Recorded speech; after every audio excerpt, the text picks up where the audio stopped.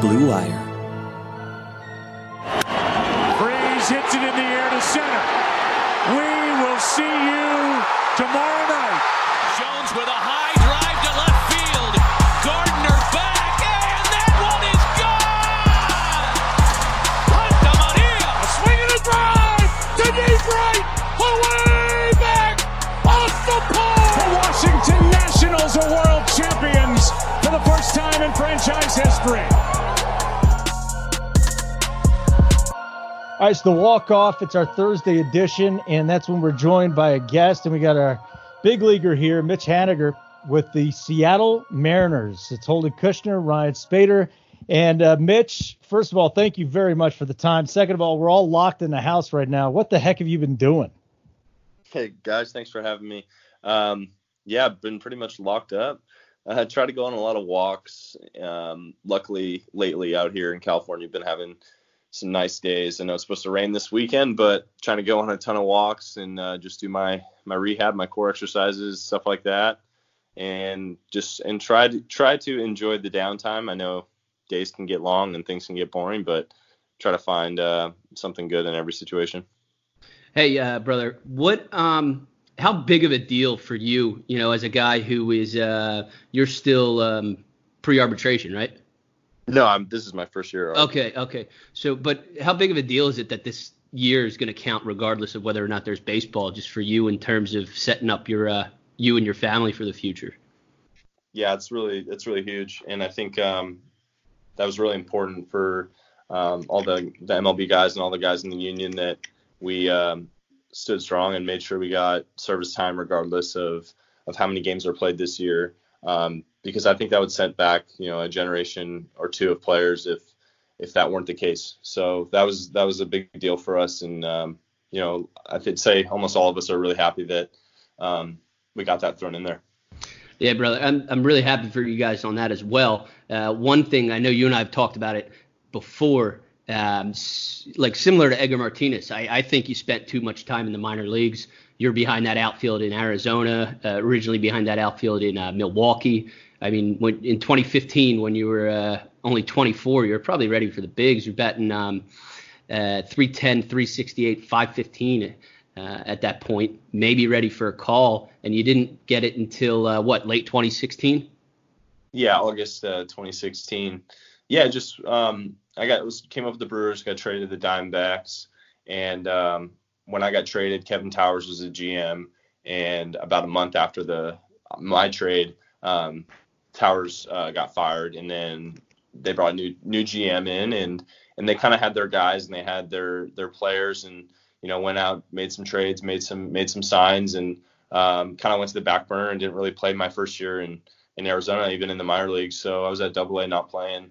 I'd asked for my release. I asked to be sent down. Finally got sent down and had opportunity to play. And I knew that if I was playing every day, I'd prove myself and show, what I'm capable of. And luckily, I did get that opportunity. I went down to high A and I finished the rest of the year there until I broke my hamate, and played really well and kind of set myself up from there. And the next year, they kind of looked at me differently, and I had a fair shot at things, and everything has gone pretty well since then.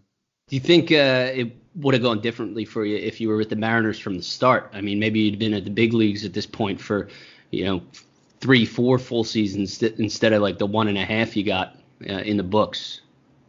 I don't know. I think I don't know if I fully believe in like everything happens for a reason type cliche, but I believe that you can make the most of every situation you're in and learn from everything that happens to you. So I think going through that with Arizona has made me the player I am today, and has, given me, it was a big test mentally. And, I just had to double down on my beliefs within myself and confidence and all those things. And I think, going down, playing really well, and then, working my way up to the big leagues and earning every step of the way, gives you a really good sense of confidence, because I bet every part of my career, I've always bet on myself and it's worked out well. So, and it just comes back to just putting in the work and feeling confident from the work I put in.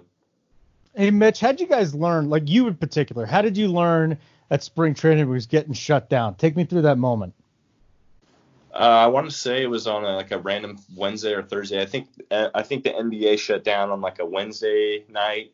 The next day, they basically told us, we came in, they're like, team meeting in the morning, come in. So we roll in, and they cancel. They're like, hey, like, guys, all of our games are canceled. Just get a light workout in, and we'll see you here tomorrow. You know, we're going to do workouts every day. We think it's really it's going to be safe for you guys to stay here. It's no point in going back out to your home cities, then coming back, and then someone might contract the virus and not know it. And then the next, it seemed like every couple hours, like, plans changed drastically. And to no one's fault. I mean, this is just something that, you know, hasn't really happened before, I guess. I mean, there's always been pandemics throughout history, but nothing that we've dealt with as far as on the sports scene for a while. And then the next day it was like, go home, don't come to the field. Take the weekend off. We'll see you Monday. And then I was like, all right, everyone go home. Like, be safe. You can stay here if you want. And then after a couple days of guys just coming into Arizona to work out on their own at the facility, they just shut everything down to try to keep it as safe as possible.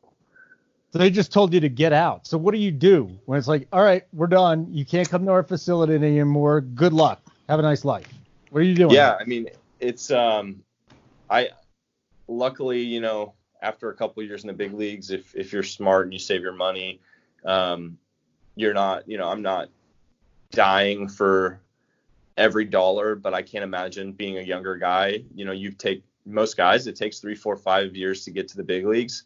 And then all of a sudden, granted, like, you're in the minor leagues, you're losing money. You're not making money. You're losing money every season based off rent, based off food, based off going to a movie every once in a while, like being a normal human being. Like, you're in the minor leagues, you're losing money. You finally get to the big leagues, and you're trying to, you know, earn that money back and set yourself up for a little bit. And I feel bad for the younger guys in the big leagues and these guys in the minor leagues that are really just like scrounging for this first paycheck, and it didn't look like it was going to happen.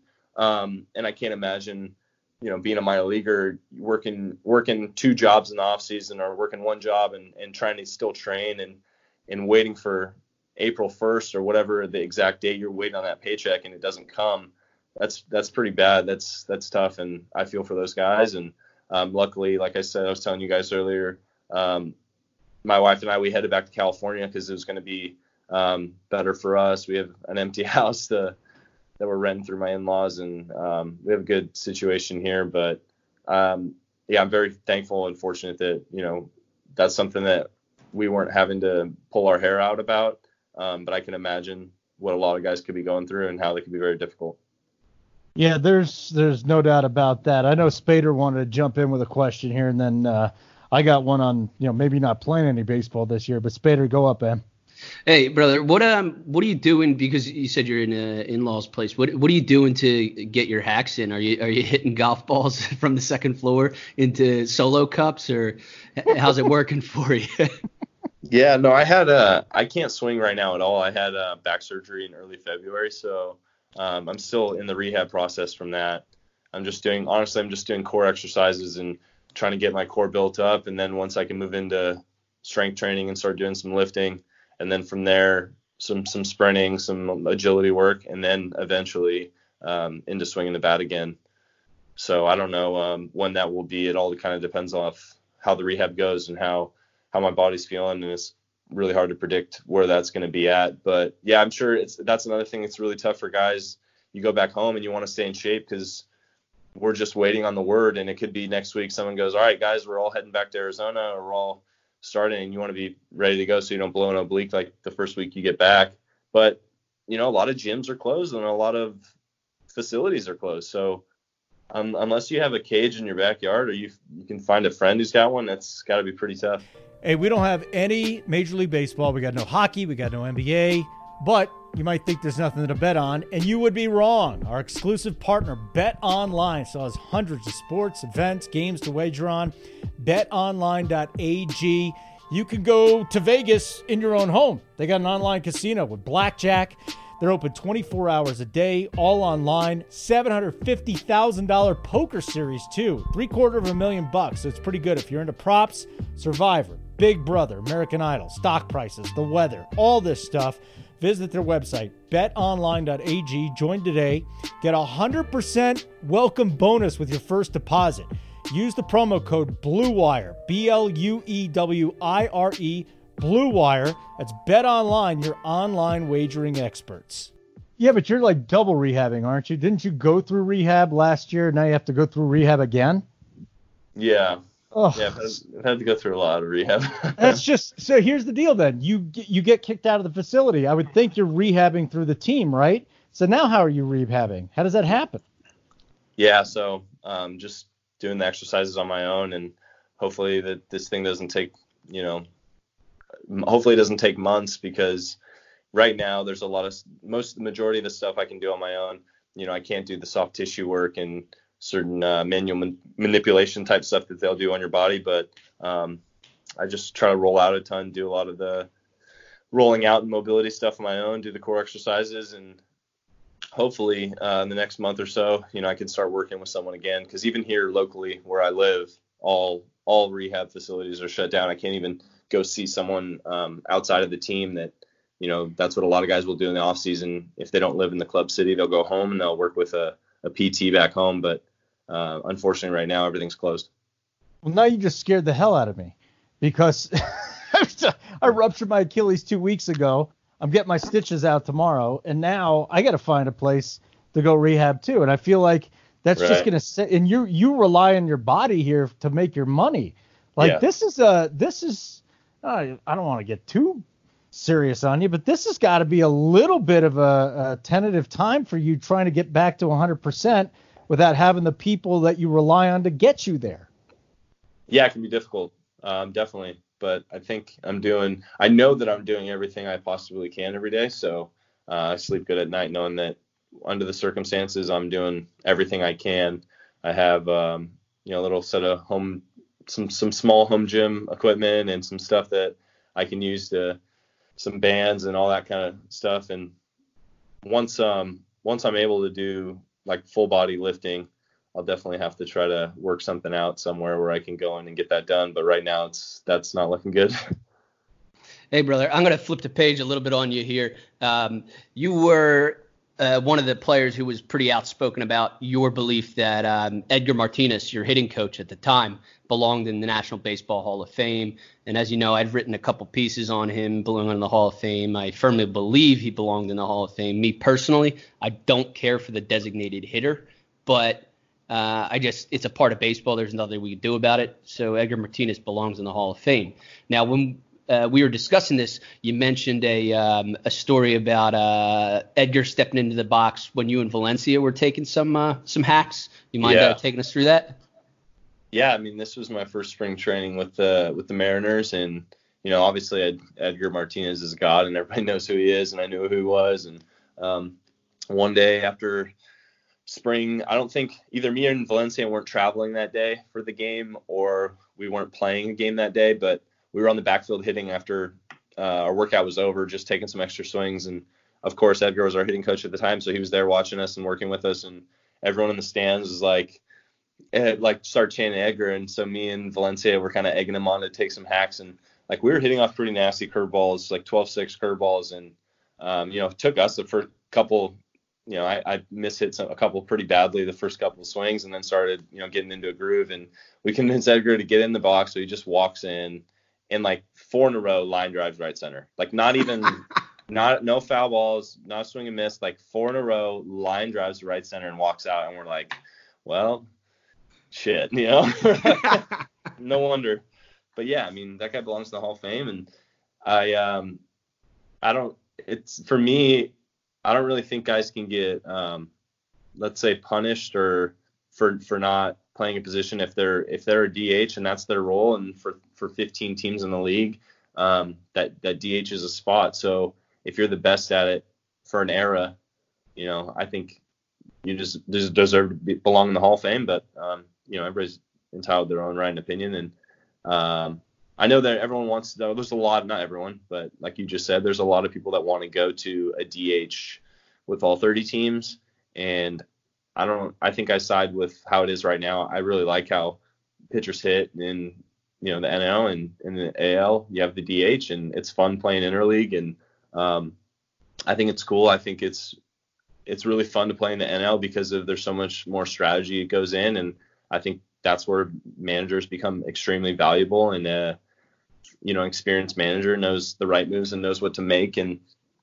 the way that front offices are kind of shifting towards really young managers who might be inexperienced at times. I think it's cool in the NL that it doesn't really fly as much. You really got to know how to manage the bullpen, how to manage that 9 spot once the lineup turns over a couple times, and once you need to pinch hit for the pitcher and make double switches and all those things. So I think there's a lot of strategy to the game that's really cool, and I don't want to see that get lost. Hey, Mitch, so my paycheck from April to, I would say, through June is solely based on baseball.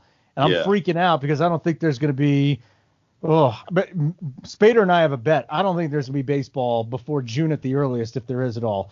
What if there's no baseball this year? What if the season is canceled? Have you given any thought to that at all? Yeah, a little bit. I mean, it's a possibility, and I think right now, like, anything's a possibility. But I don't know. I mean, and like I said earlier when I was talking about guys not getting their paychecks, like, everyone falls in that category, and I'm not trying to say, like, look, you guys, like, we're not making any money and blah, blah. Like, there's so many other people that have gotten laid off in this time, have lost their jobs, can't work, can't make money, and I feel for you. So I'm not trying to say, the minor leaguers and young guys and guys playing, I'm very grateful for where I'm at, and I know that all my teammates will say the same thing. So I'm not trying to, like, bring in a whole bunch of negative attitude towards us, and because we're not, making our full paychecks and blah, blah, blah. There's a lot of other people out there that got it a lot worse than us, and I feel for them. And so, I just want to make that point and make that clear that we're not sitting here saying boo-hoo, and we know that the rest of the world is struggling too. And like you said, I don't know, man. I think I try not to think about it because there's so much uncertainty, and I just try to keep stepping in the right direction.